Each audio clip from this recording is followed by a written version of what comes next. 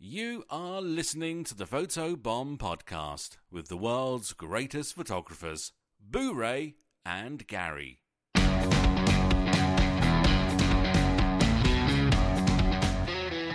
Welcome to the Photo Bomb Podcast. My name is Boo Ray Perry, and joining me as always is Gary Hughes. Well, hello. How are you today? I am good. As we record this, I'll be getting in the car tomorrow to head up to Georgia, and as this comes out, I'm in Georgia. Teaching at the Georgia Convention. I'm not going to bother to promote it at this point because if you're hearing this now, it's too late. You missed it. You already missed it. You done missed it, but that's where I am right now, probably. What day are you speaking? Sunday. So actually, I spoke yesterday. I'm sure you were great. I was awesome. Sure you were great, man. There's no way you weren't great. So informative. So incredibly good. So we had some terrible news. Yes, we're going to get to the terrible news because there's two things I want to talk about right away. First of all, I want you to go to iTunes and give us a review. Yes. Because we always wait till the end to talk about this, and we should talk about it at the beginning when people are listening. Go to iTunes, please, and give us a review. And number two, as much as you don't want me to talk about it, we're going to talk about it because it's a big thing that's happening this week, and we need to talk about your new group on Facebook, GarageBrand.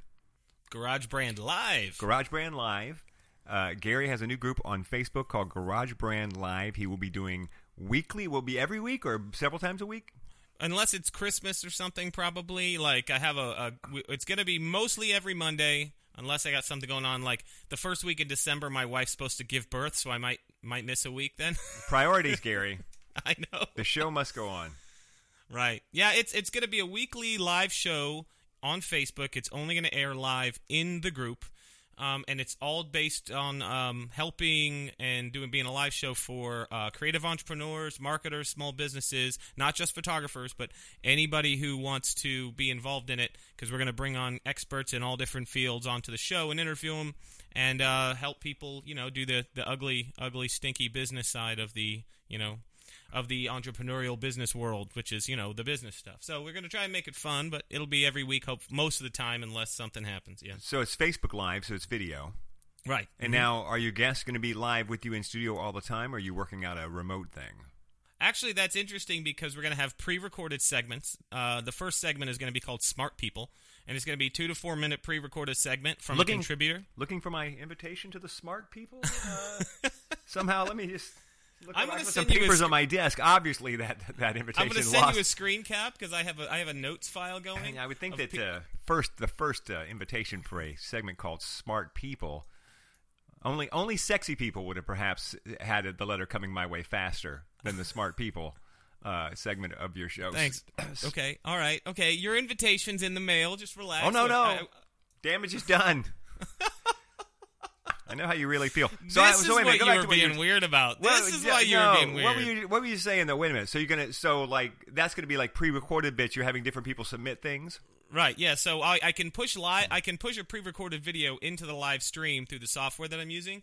So in the beginning of the show, we're gonna have a segment called Smart People, and it's gonna be 2 to 4 minutes on a particular topic. Like, here's a huge mistake that I see most people making with their search engine optimization, or here's a really cool piece of software that you can use to help you manage your schedule and stuff like that. That's all, and that's gonna be presented by people who are not me, because the whole point of the show is I'm the host, not the expert, and I'm gonna bring in smart people to help with that. And then the show is also going to feature a guest every week, and that'll either be live via Skype or, when possible, live in my studio with me. So that's it's going to be a mix of that, along with some other cool stuff. Got some giveaways and cool sponsors giving stuff to the show, and the group's actually gaining some pretty good momentum right now. We're pushing 1,500 members of the group, and the group was started about 3 days ago. So that was pretty cool. You worked out how to do a Skype interview and have it at the same time stream live to Facebook? Yes. What program are you using for that? There's a couple of them, and I'm still kind of testing a few. You can use Adobe Flash Live Media Encoder, which does a lot of really cool stuff, but it is also no longer supported by Adobe. Like, you can still download it and use it, and it does a lot of really cool stuff. In fact, the IPC Live that you were hosting is done through Adobe Flash Live Media Encoder. See, I pay no attention to anything technical. Right. which is kind of actually, during the IPC, when you were doing that, I started talking to the crew and finding out Travis and Elise and asking them kind of how they were doing it. And so that started the ball rolling, and I started looking into how to do a live stream into Facebook.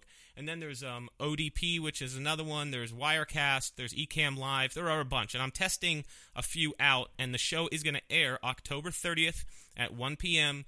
in the group. So just search on Facebook, Garage Brand Live with Gary Hughes, and you can ask to join the group. And I'll probably let you in unless you have a picture of a sexy woman and tells me your Facebook profile is only 2 weeks old, in which case I'll probably not allow you into the group. October 30th is a month from now.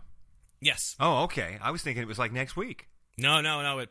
We're having a lot of stuff leading up to it. Going to be giveaways. And we're doing a giveaway today. As a matter of fact, we're doing some live stuff, interaction, building the group, coupon codes, all kinds of discounts and fun stuff. We're trying to create a fun atmosphere in the group, and the show is actually going to air live for the first time on October 30th at 1 p.m. And what's the name of the group on Facebook where people can sign up? Garage Brand Live. Okay, got it. All right, so now that we've done that thing that sometimes people hate, that we've promoted like crazy at the beginning of our podcast. Yeah, every podcast I listen to does that, by the way. They Yeah. always do the ad reads and the sponsors and stuff at the beginning. Right. Because nobody listens at the end. We were talking about this right before we went on the air, that I was listening. I listened to a great podcast called The Weekly Planet. It's all like comic book movies and video games and nerdy stuff. And at the end of the podcast, I realized I've been listening to this podcast for 2 years, and I've never heard the sign off at the end. No. As soon as they start doing the like reading letters from, which is the segment they do right before they finish, I usually switch over to another podcast. Sure. And I realized that since you were absolutely right to do everything at the beginning, because people have probably never heard me say the really interesting thing I say at the end of every episode. That's true. I know I tuned it out when you say it live. Thanks, man. Let's talk about Hef. Man, yeah, that was tough.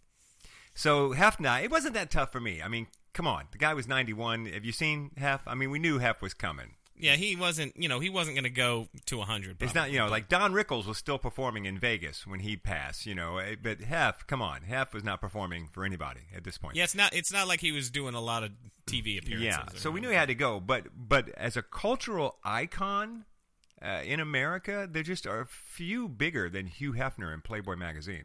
I agree with that. And you know what? Whatever you think about Playboy magazine aside, whatever you think about Hugh Hefner personally aside, you cannot deny that the icon status of this guy. Like, he's just one of for how many decades? For 5 decades at least. And it's 2017 right now. And I think Playboy's been around since when? Right. And there was always the dichotomy of the Playboy philosophy and the fact that Hef booked black performers at the Playboy Club when no one else was doing it, and had black performers on his television show when no one else was doing it, and defended Lenny Bruce, and you see all of that.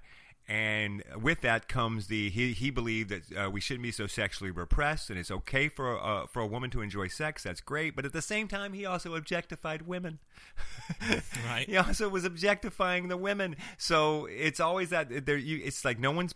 I don't want to say nobody's perfect, but he did a lot of good. But at the same time, he also, there's no doubt, was a randy guy who just liked to look at naked women. And so, I don't know, you have to go back and forth. But just as an icon, by the way, I think it's on Amazon, there's a docudrama about Hef, like 6 or 7 episodes long, that's, a documentary, but also a drama showing scenes from his life that's really good.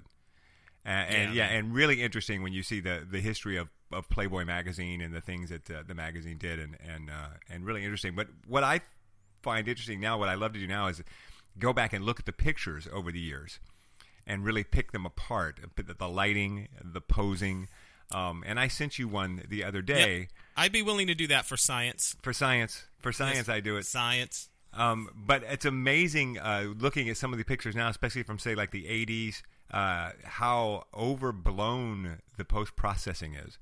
Oh, well, especially since, even if you go back to the mid-late 90s and early 2000s, and digital retouching was really new. Right. And then even before that, retouching was literally, adjusting the negative or creating a print and painting on the print. What they called airbrushing.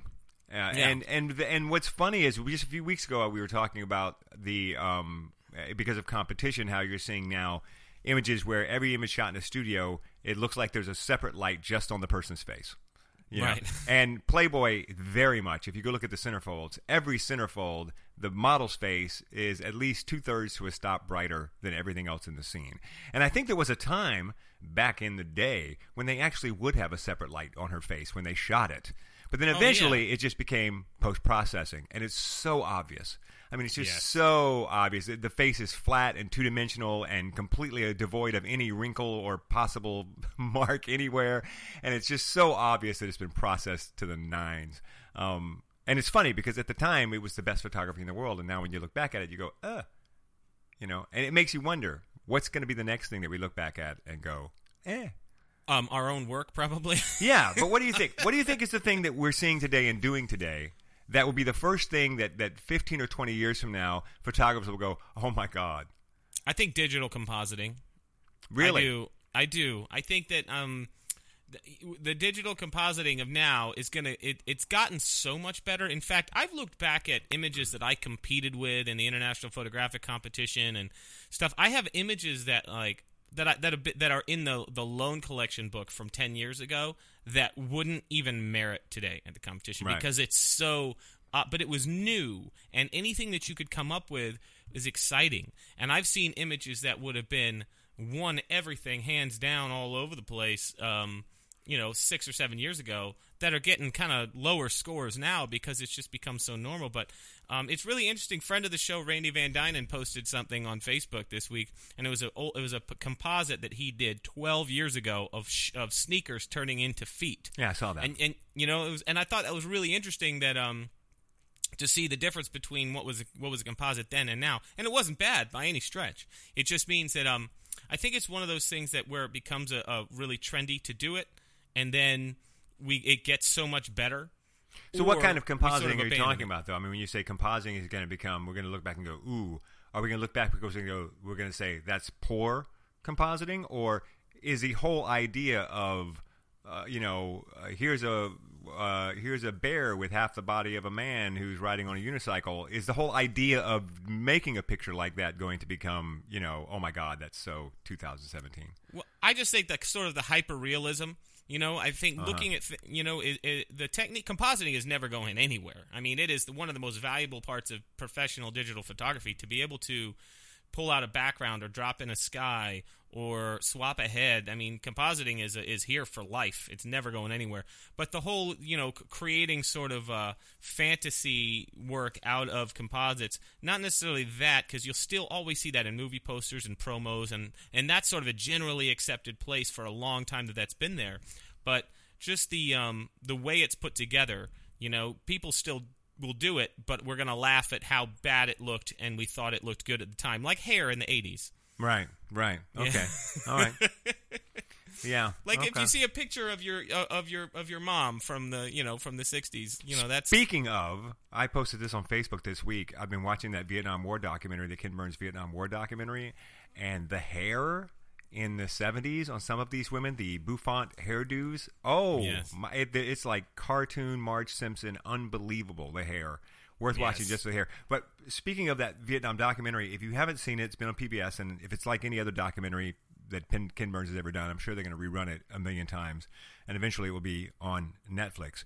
But one of the wonderful things about this documentary is the iconic photos from the Vietnam War. The photo of the Viet Cong man being shot in the head in the street, the photo of the young Vietnamese girl running naked from a napalm attack. Not only do they show these photos, but they talk about them. They talk with the photographer of the photos if they can. So they tell the story behind these photos, which, of course, I found fascinating and totally unexpected in this document. I thought it was just, crazy. How much time do they have? They can't do everything. They can't talk about everything. I figured they'll show this photo, but they won't necessarily go into it at all. They do. They talk about, That's awesome. Yeah, like the guy, why he was there, who he worked for. Here's an interview with him. Here's what he did immediately afterwards. And AP said that they couldn't run this photo, so he sent it directly to. He had someone else sent directly to AP New York, and they said yes, we're running it. It became the definitive photo of the war, and et cetera, et cetera. So it's, from a just purely photographer's standpoint, it's worth watching the documentary just to see them talk about these old photos and to see all the unbelievable war photography. Yeah, it's Ken Burns has been doing this for such a long time that if you use an Apple computer and you create a slideshow using any of this Apple proprietary software, there's a button for the Ken Burns effect. Yeah, it's making a still photo move or zoom in or zoom out. Yes. I mean, yes. he as a documentarian, he has always relied heavily on powerful imagery and using stills, specifically moving stills around in film, and he's just brilliant. Everything he's done is pretty much awesome. I tell you something else too. Looking at the old photos, there's so many old black and white photos. I mean, is it my imagination or was the dynamic range just better?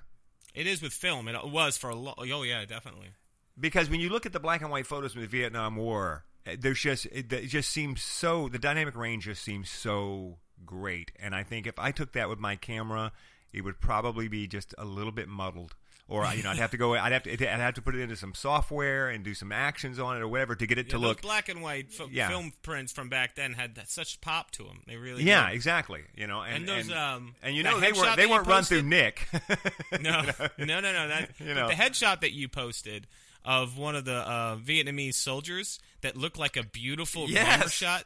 That was amazing. That was a North Vietnam. That was a member of the Viet Cong or the regular army. That was like his headshot. And I think that's the thing that struck me the most. One of the most that struck me most about the documentary was for some reason when I think about the Vietnam War, and of course I was way too young for the Vietnam War. I was barely born. You always think of it as the American soldiers and stuff fighting these guerrillas in the black pajamas in the jungle. And you forget that they had cities and technology and all. Yeah, they had good pictures too. They had headshots. They had uniforms. They had all the stuff that we had and everyone else had. They were not some backwater civilization. And nothing is more evident of that when you see a picture from 1968 of some guy in his army uniform, and it looks like it was shot down at Merle Norman. Yeah, it's pretty beautiful. There's like pretty 4 lights shot, on the guy, yeah. And you're like. They had photographers in North Vietnam. Well, of course they had photographers in North Vietnam. Of course they had people who knew how to work a camera. What do you think? It was all just rice paddies and water buffalo. So it was. I was quite blown away by the level of quality photography coming out of North Vietnam in the late '60s.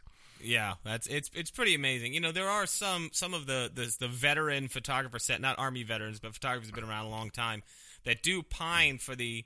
They sort of wax philosophical about the way the photography industry used to be, and there is something to it. You did, in a lot of ways, have to be more precise and nail stuff a little bit more. But I think that some of that's an illusion. Here's an interesting idea. I think a lot of photographers had a really tough transition to digital photography at the end of the 90s, beginning of the new millennium. Because here's my theory, and you can tell me what you think about this. If you're a pro photographer, you're shooting weddings, you're shooting portraits, you have to send your film to a lab, unless you were your own lab, and they would process the images, color correct, produce proofs that they adjusted, and you always paid for that. I remember my parents back in the day had their lab bill was their biggest expense every single month. They had to pay their lab a ton of money every month. And they send you back color corrected and exposure corrected photos. Basically, corrected for levels and density and all that stuff. And so you could legitimately be running a photography business and never really know that you're not nailing it in camera. Yeah. And then all of a sudden digital comes along and you instantly see the photo that you just took pop up and you go, well, there's something wrong with this camera. Clearly there's something wrong here. Clearly it's not as good as my Leica. That's I know. I'm with you. That makes perfect sense to me. I mean, I don't know if it's true, but yeah, because they only saw their pictures after they had already been retouched by a professional, or at least color corrected and balanced for density and stuff. They don't necessarily, a lab wouldn't, unless you ordered a specific print, wouldn't necessarily go in and do all the burning and dodging and the George Harrell stuff, but they would correct the exposure. And film latitude and exposure, depending on whether it was highlight or shadow, was a good 2 to 3 stops, easy, sometimes more, depending on the film stock and depending on the format of the film. Like, you could really suck at getting exposures. Like, you could be really bad at it and never really know you could be in that circumstance. And then all of a sudden, digital comes along, and you go, well, digital's it's just not for me. Just can't. Nope, it's not the same. Not the same. It's like, well, because you sucked and you didn't know it. You have no idea that everything you're turning in from your studio is a stop and a half underexposed. Yeah, and every time the lab gets your shipment, that same technician who processes your crappy photos is like, here we go. Should I tell them, hey, boss, should we tell them that they're underexposing everything? No. You don't want to take a chance that that'll make them mad. Just fix it and send it back to them. I remember, though, I did get feedback once. I relayed this theory to a former guest and also a current friend of the show, Mr. Richard Sturdivant, the one and only. And I explained this theory to him once a while back, and he said, nah, man, my lab, he goes, they'd send me back whether it was too high or too low. All my prints came back great density. Or something like that. But he basically said the point... Yeah, I know you're not suggesting I would do something wrong. I mean, I'm not saying I was the best at getting exposures in the whole world, but if you want to say it, I won't stop you. If you want to say it, go ahead. I can't get my voice down there. No, but that guy is amazing. But the point was that he said that his lab would put the notes on the proofs, whether or not that they would tell you whether your exposures were high or low, or too light or too dark, and stuff like that. So I thought that. So I don't know. I was only a kid in my parents' business, and I never really knew enough about it to know whether that was going on. I just know that any pro photographer that was shooting on the regular unless they had their own lab, had a hell of a lab bill every month. Well, here's another thing. Watching that documentary made me think about, and that's a good example is, the image of the Vietnamese girl running from the napalm attack, and she's naked. Yes. You know the image I'm talking about. Yes. That image, there were several photographers there, including video or film, I guess. Mm-hmm. So when they talk about that, there's a lot of film footage. There's actual footage of the attack, footage of the people coming, footage of all of this stuff, footage of him taking the picture. This is all video footage and other pictures before they finally get to that picture, which became an iconic photo and won the Pulitzer Prize. And I find myself asking myself a lot, like even with my own family, I don't shoot much video. I'm still a photographer. I don't shoot much video, and I sometimes think I should shoot more video because my wife shot video of the girls when they were babies and stuff, and I see that video every once in a while now, and I really love it, and I think I need to be shooting more video because film captures, but it doesn't do what video does. And then I see something like this documentary, and you watch the video, and like, wow, this is interesting, but then when they put the picture up, and you spend some time looking at it, you just seem to absorb so much more from the still image than you do from the video image. And I think it's because the video image is a series of images, but they're coming by at 60 frames per second, and then they're gone. Whereas with the still image, you're faced with, okay, I see it, and now it's not going away, and so I have to start looking now at each individual person in the photo. And it really forces you to focus on that moment. Right. The more I watched it, the more I thought about it, the more I thought, the times that when you think photography is in trouble, because of the GoPro, because everybody shoots video with their phone all the time now. And I'm reminded that while great video is great video, it still can't replace great photography. Great photography still there's something mesmerizing about it that you can't get away from. Plus, editing video is a huge pain in the butt. Yes, it is a huge, and the files are enormous. But when you watch it and you see all this video of everything that happened at that moment, and then finally they come to that picture, bank, or it's like the same thing with tons of video and everything from Kent State, and they finally come to that picture, that famous picture from Kent State, and they hold on it, and you're like, yeah, that's what I've been waiting for. That picture, that's what I want. That shows me more than all that other stuff you just did. For some reason, this one still image conveys more to me than the moving images you showed leading up to it. And I just find that to be very interesting, that even today that's still the case. Because you would just think that video would always trump photography when it comes to reporting the news. Yeah, no, I hear what you're saying, but I mean, as an example, I think about my wedding photos, and we had the great Susan Stripling was my wedding photographer, and she did an amazing job. We also had some friends do some video, And so I never really thought about video until we got one by our friends who had a video company. And so it was professionally done. They just happened to be friends of ours. And I always thought that, man, the photos would just be so much more important to me than the video. But I got to say, that video is kind of equal status. Like, we bust that video out at least once or twice a year and watch it with friends and family. You know, it's like a good 25-minute condensed version of the wedding day, which is pretty wild. But yeah, I think that, but they do have their own kind of magic to them. You know, I really think that they're great for different reasons, which is why if you were to completely go by like left brain technology, you would think that once video existed that we wouldn't need stills anymore. Right, you would think that. But I think part of the problem is that video goes by too fast. With photography, you stop and you consider and you talk and you discuss and you think. But with video, a thing goes, and you're on to the next thing. You know, here's more cake. Here's more cake. You don't have time to really think about how good that last bite of cake was because here's another piece of cake. Here's I've never been to an art gallery for a video exhibit. Right. You know, I've gone to the National Portrait Gallery. Every place I travel, if there's a portrait gallery, I go. Right. You know, I do. It's just something we always do when we travel. I've never even looked up to see if there's such a thing as an art gallery with a bunch of video installations. Well, they have some artists who work in video. Oh, sure, no doubt. But yeah, I don't know. I think it's interesting, and it reassures me, you know, when I start to get worried about the GoPro generation, and that, you know, no, photography is not going anywhere. Yeah, that is, you know, we've talked about this a bunch of times on the show.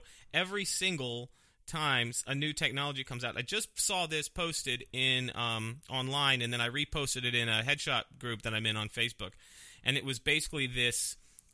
Did you see this? It was a booth, like a headshot, self-contained headshot booth. Yes. It's got like the built-in ring light thing, and you can put it in the lobby of a building, and it's, you know, get a professional headshot for $20, and it'll take your picture, and it's just a solid white background lit with kind of a flat ring light, so everybody looks good. And I mean, it puts out for $20, it puts out very decent headshots in a little automated booth.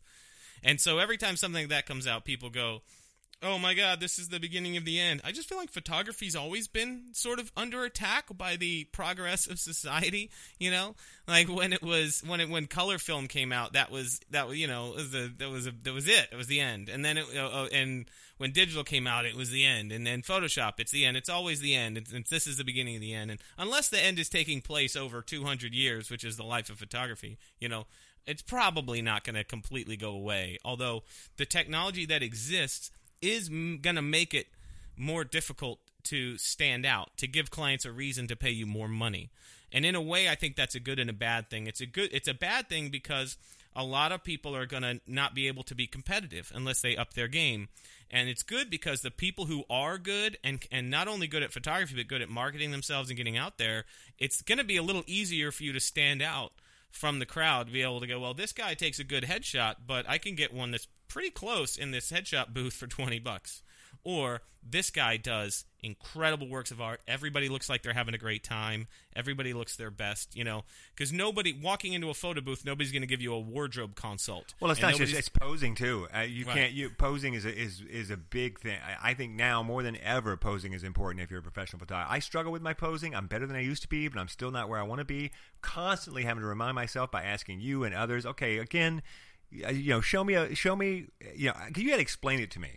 You can't just say, this is how you pose a woman. You have to explain it to me in detail, why you put your weight on the back foot, why you tilt your head towards your shoulder, why you turn a little bit this way or a little bit that way, because that's the only way I can absorb it.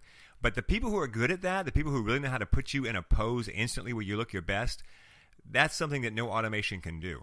Absolutely, yeah. You know, the posing is probably, I think, one. If you did a little survey on the Facebook page and like, so what is the thing that you think you struggle with the most? If you took out business topics and actually making money at photography, just stuck it to the art of photographing people, I think posing would be. I don't think so, and I think that's the problem. I think the question it's always lighting. I struggle with lighting, and I think but lighting is, you know. I don't think lighting is that hard because you only need to learn a couple of ways to light, and you're in pretty good shape, you know. But posing, everybody's different. You know, you watch to the people that you watch Gary do 15 people in a row with their headshots, and you will see just headshot posing at its zenith. It's amazing because none of them will have a bad photo. Not a single one of them will have a photo where you look at it and you go, shoulder should have been turned a little bit more, or whatever. Every one of them, he's got it every single time. It's a joy to watch, you know, and it is. It really is. Sweet. It's true, and you know, and I can get it, but not like you can. Of course, I haven't shot a million headshots the way you do that. You know, I shoot about 4,000 headshots a year, and that's not an exaggeration. So, right. I mean, it's a lot of it is doing it over and over and over. But here's the thing. Just having good lighting on a photograph does not mean you have a good photograph. Right, yeah, put your back to a big window. You'll probably be fine with the lighting. But can you make the person look good with their posing? Yeah, and I don't think we spend enough time talking about it. You know, I really don't. What if the headshot booth, the aforementioned headshot booth, had a little screen inside of it, like an LED screen that showed you pictures like, okay, and had little lights on the ground, put your feet here. Right. And then it gave you like instructions, put your weight on this foot, bend this knee. And then I mean, this is technology that exists. It could show you a 50% opacity headshot of somebody on the screen with you overlaid underneath it, and it'll be like, get your shoulders and your head into this position before we take the shot. I mean, it could do – conceivably that could happen. My problem is I don't see how this thing makes money over time, because you put it in and maybe there's people who need headshots and they get them, but it's not like a Coke machine. You don't need a headshot every day at lunch. Right, but what if you have a big company like Amazon or Google, and they pay, you know, let's say – They wouldn't have to necessarily pay anything. They just like an ATM machine. They just let them put it in the lobby, and then right. people serve up. And you know, they're hiring and firing hundreds of people a month. And instead of having to keep bringing a photographer in to do the photos for the ID badges, or even keep one on staff, they have a machine, and it's definitely good enough for the internal files and definitely good enough for their security badges, and that just sits in the lobby. Come on down to the lobby, get your quick headshot, then we'll print your ID badge. Like, that is conceivably something that could... But let's say that's the case. It's 100 people a month, $20 a head. That's $2,000 a month, and with, I don't know how it works, but with most machines you put in somebody's building, you split it. Right. So at a place that is getting 100 headshots a month, that machine's only generating $1,000 a month. I don't know if that's good money or not versus, say, a machine full of snacks. Yeah. Well, what kind of snacks? I'm just saying, $1,000 a month for I don't know. Of course, here's the upside: the machine full of snacks, you've got overhead on the cost of the snacks. And well, if it, there's no overhead on the cost of this machine, so it's pure profit. Well, I mean, imagine if you owned a photography business and you owned 10 of these machines, and then you could rent them out just like ATM machines or arcade machines to different companies.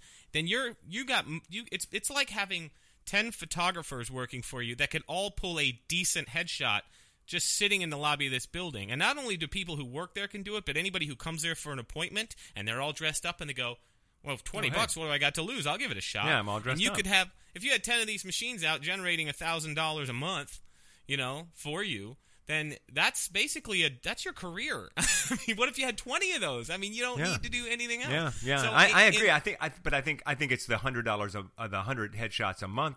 It would be hard to hit. You would have to have a building where there was 100 people a month being hired and fired. Well, that's the thing is it's not. I don't think anything like that will replace the luxury market or even sort of the upper middle, but it'll definitely get realtors.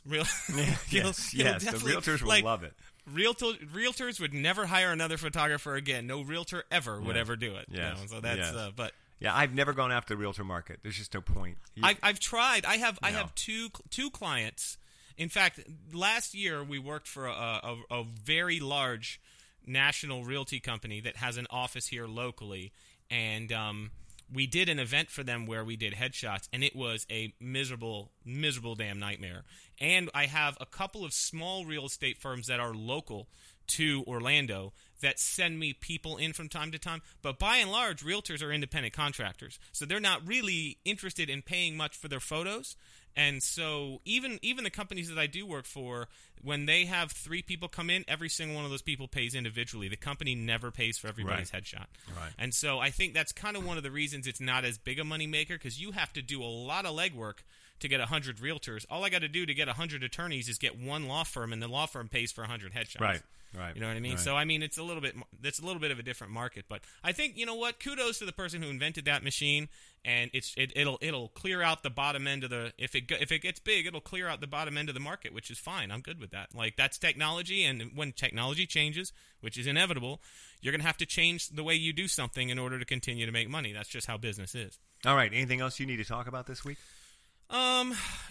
Nothing huge. Some, speaking stuff coming up in January. I will be in London at the SWPP convention, doing a class on headshots and a class on marketing. And those things will be happening there in the January. If you go to swpp.co.uk, I should be there, and you get all that information. And in February, I will be speaking at the PhotoPro Expo in Cincinnati, and that's going to be really cool. Just go to photoproexpo.com, and all that information is there. All right. If you want to find Gary online, it's HughesFioretti.com. Yes, it is. You can find me at BooRayPerry.com. Gary's new group is Garage Brand Live on Facebook, correct? Yes, that's it. So it's Facebook.com/GarageBrandLive? It's Facebook.com/groups/GarageBrandLive. Or you can just do a search for Garage Brand Live or Gary Hughes, and it'll probably pop up. And he has a wonderful logo. It's got a cartoon me on it. So yes, you but can't also miss it. I detect a little a shade of Star Wars Empire Strikes Back kind of logo in there. Did I pick up on that? I did pick up on nailed that? it. Okay. Yeah. Because Empire Strikes Back is undisputably the best movie ever made. Of course. Absolutely. And my love of Star Wars is built into the logo a little bit, and I'm pretty cool with that, actually. Yes. And just like in that movie, Gary also smells bad on the inside. I do. No doubt. All right. So you can find us online. Go to facebook.com/photobombpodcast. You can find our website at photobombpodcast.com. You can email us at questions@photobombpodcast. We will see you back here next week. See you later. And if you stayed till the end, wasn't that worth it? Yes.